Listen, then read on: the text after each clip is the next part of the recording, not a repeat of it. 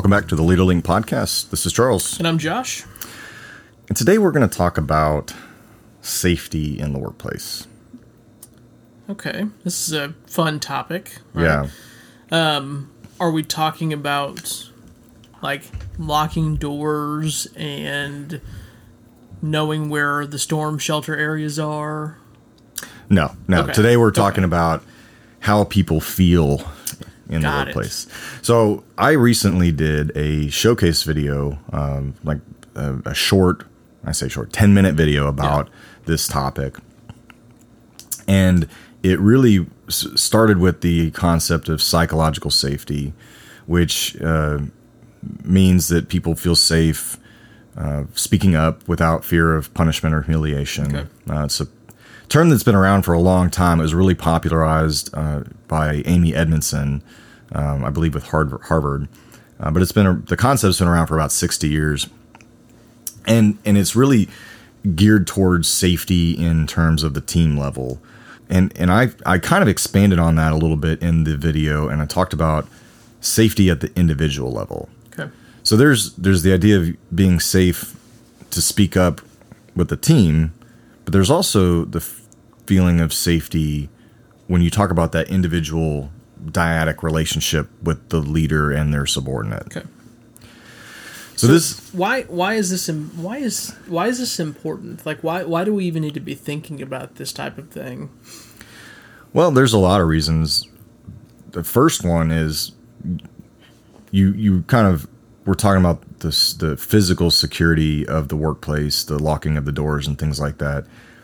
I think a lot of people, especially in today's environment, workplace violence is a big topic, right?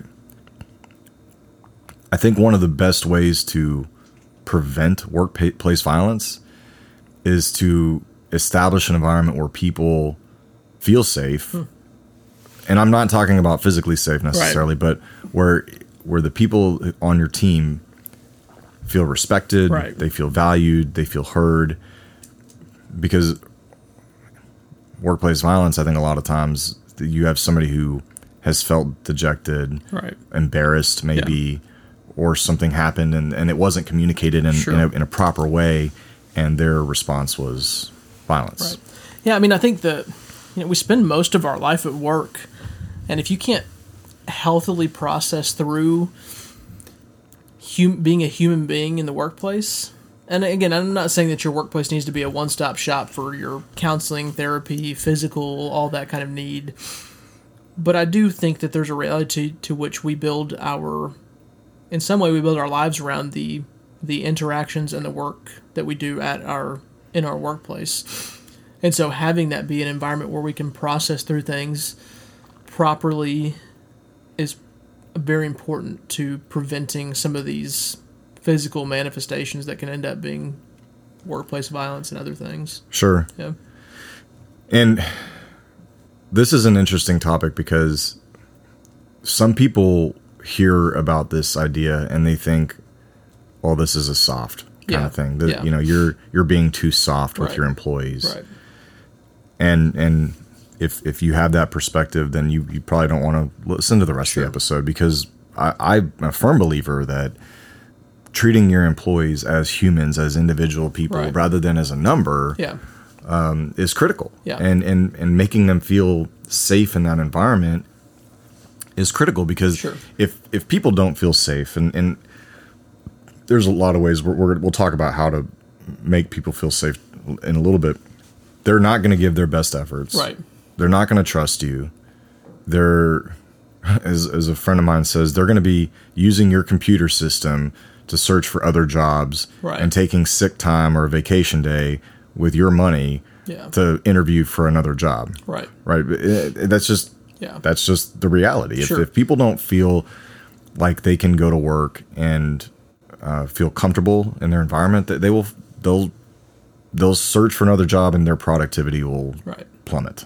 Yeah, and I think safe has become a politicized word. Sure. Right. We think about safe spaces on colleges, campuses, and kind of the political concepts and ideologies behind the idea of safe workplace, safe spaces.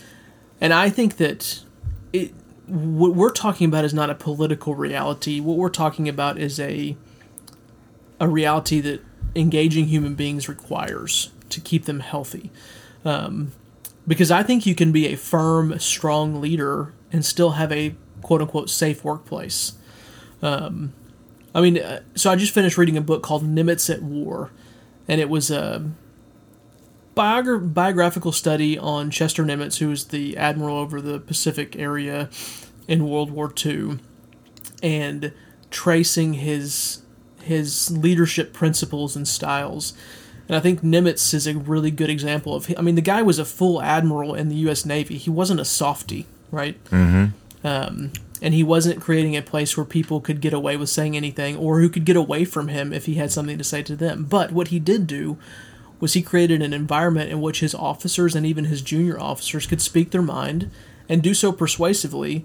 But at the end of the day, he was the direction setter. He was the decision maker, and he valued their input. He took their input. Sometimes he adjusted what he was thinking, but he was still the one who was in charge. And several times he had to shoot people down from their ideas or from their hard charging. But he did so in a way that, many of his subordinates, Raymond Spruance, Charlie Lockwood, who was over the submarine force in the Pacific, they all got buried next to Nimitz because they respected him so much. So I say all that to say, please, if you're listening to this, when we say safety in the workplace, we are not talking about a political ideology. We're talking about the reality of being a great leader, because great leaders take care of their people. Yeah, this has absolutely nothing to do with politics. Yeah. Okay, so how then, Charles, hold on, before we move on. Yeah. You said that, basically talking about this Navy example, it doesn't mean that we don't hold people accountable, right? And that's one of the things where I think sometimes this concept gets a bad rap in the way for leaders, is that it's like, oh, you're going to take care of everyone with white gloves and baby and coddle people. No, it has nothing to do with that. Yeah. In fact, if you don't hold people accountable, others are watching, and they will notice that, and that will also affect performance and motivation negatively. Right. So the whole point is that while you still hold them accountable, the conversation is respectful. Sure. Right. Yeah. And I don't have to agree, but the conversation is at least respectful. Yeah. And that's a good way to put it. Yeah. People have dignity. Right. And all right. So now I just wanted to. No, that's a good point. Yeah. That makes me think about just kind of the concept of freedom, right? And that no one is truly free to do whatever they want, right? And I think that's a lot of the way that people think about safety in the workplace is, oh, you're just telling me that I have to let people get away with everything. No, because if you let everyone do whatever they want and get away with it, everyone is hurt by that. Yeah. Right? That's hell on earth, basically. If everybody got to do what was right in their own eyes, it's destructive. Yes? And so I think that accountability is a necessity for safety, right? It's not just something that a safe workplace does. Accountability creates safety in many ways. So anyway, let's talk about more discussion. No, this is good. We're talking it through. Yeah. So accountability, because people are watching, and if people are allowed to do whatever they want to do, and they're not held accountable when they need to be, you're going to create equity issues. Okay. So equity issues can be very damaging in any organization. So essentially the idea is that I'm giving a certain amount of effort for an outcome. Yeah. Like I put in effort, I get an outcome. If I believe that somebody else puts in less effort and gets a better outcome, then I perceive an equity issue. Got it. If you don't hold people accountable, then the questions begin to arise of, okay, well, how much input do I actually need to put in? And if I do that input, will I get the output that I'm looking for? Right. So, all right. No, good stuff. Back off the tangents. Yeah, no, this is great. This is a fun conversation. Yeah. This is why I love doing this with you. Okay, so Charles, you're legitimately an expert in this field.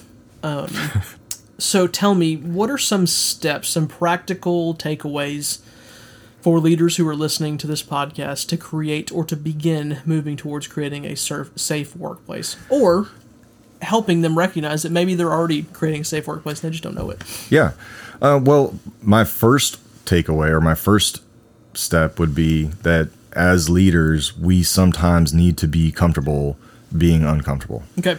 And I say that because we're going to have conversations with people that are not comfortable. They're not necessarily fun.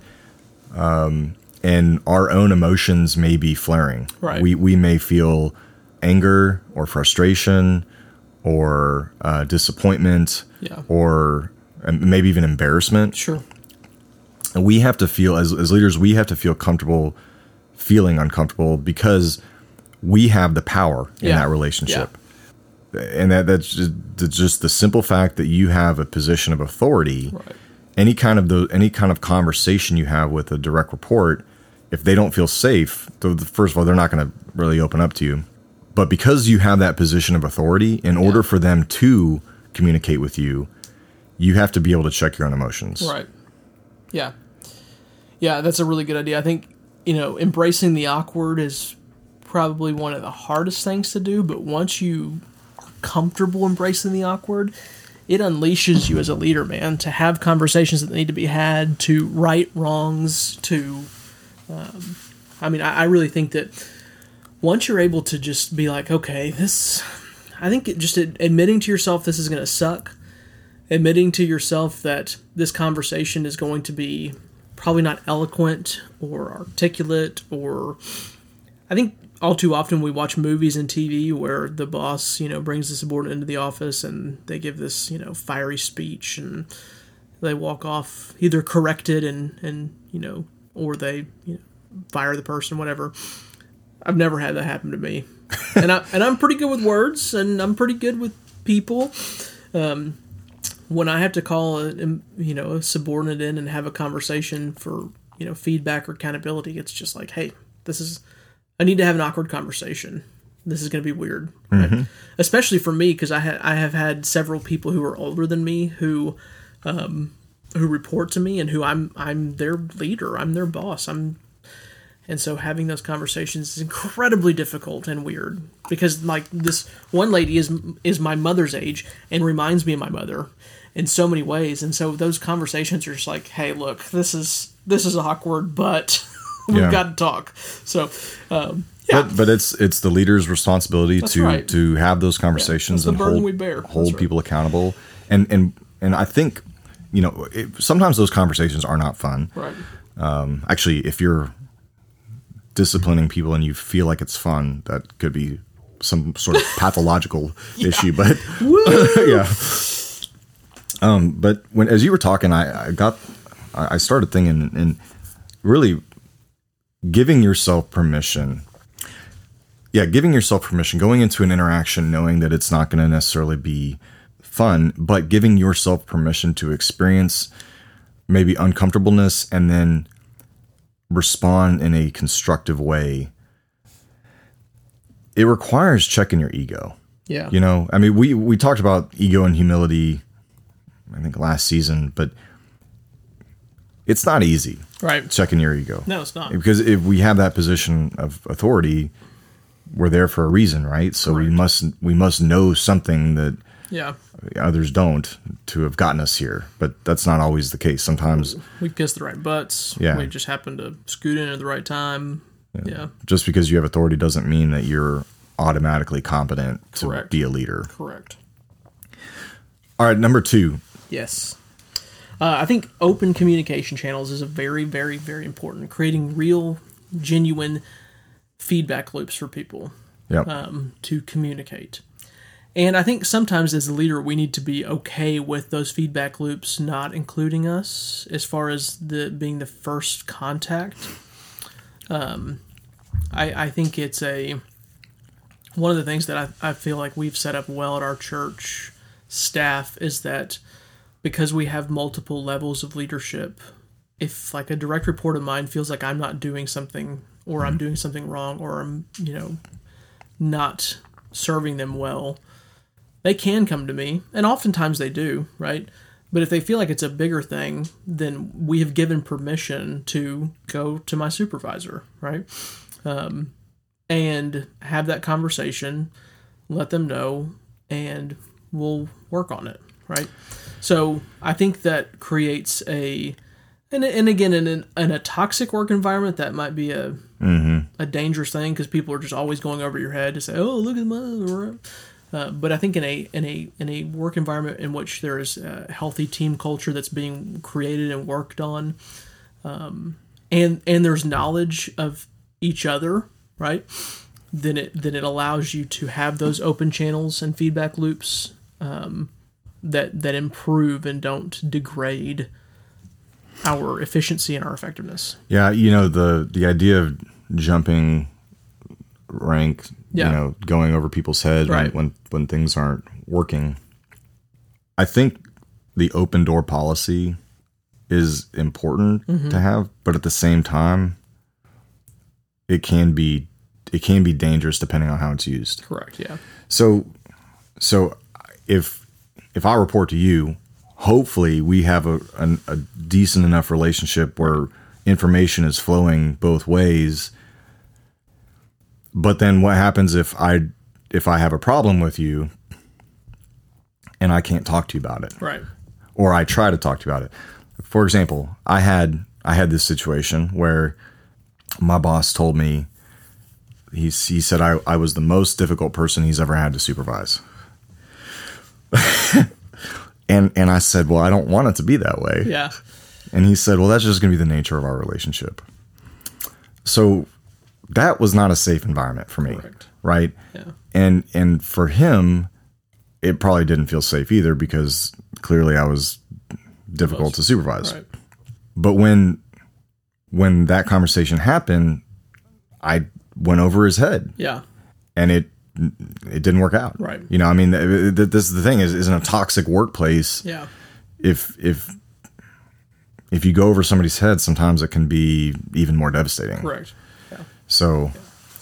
Yeah, and I think that like you said, that an intuitive and intelligent leader who knows his people can know when to deflect something like a jump level like that, or know when it needs to be acted upon. But it takes an intuitive and intelligent leader who knows his people to write that. So if that if one of the people I serve was to go to my boss, I trust him enough that he would be able to be like, that's not an issue that I'm going to handle. You need to talk to Josh about that. Or, thank you for sharing that. That's not here. That's not something we need to be talking about. Or, hey, I appreciate the feedback. I'll talk to Josh about it, but you don't need to worry about it anymore, right? But if you don't have that trust built in, then that's, like you said, in your situation, it can be devastating, because obviously there was no trust between you and either of your next two levels, and vice versa. So just a bad situation all around, right? Yeah, and creating those open communication channels, it takes a lot of work on the part of the leader. Right. So this isn't just something that magically happens one day. Correct. And I think that if you're trying to create that kind of open communication in an environment where it hasn't really existed, right, you're going to have to overcome some trust issues. No doubt. Yeah. Yeah. And if you're an open door policy person and take that too literally and remove the doors, it's not going to work either, because when people come to talk to you about those things, they want to be able to talk to you in private. Yeah. Yeah. I feel like, I mean, you remember back in the day when people actually did that to communicate how strongly they believed in the open door policy. They were like, we're going to take all the doors off our offices. And I'm like, that's the stupidest thing ever. that I appreciate the symbolism behind it, but also it invalidates the whole point of, hey, a person wants to come talk to me, I'm an open door, but they have things they need to say in private. Well, no more, right? Right. So, anyways, I don't think people do that anymore, because lesson was learned pretty quickly, but anywho. Yeah, you talk about creating an environment where somebody doesn't feel safe. They want to come talk to you about something that's difficult. Yeah. And then everybody can hear. Yeah. That's That's the opposite of safe. That don't work, right? So then the third one, we'll do this one quick, is the when you do have to have that conversation with somebody, preparing them, right? It's more than just calling a meeting, delivering negative news or bad news. Right. So how do you do that? Well, I mean, this is really not rocket science. It's just, it goes back to embracing the awkward.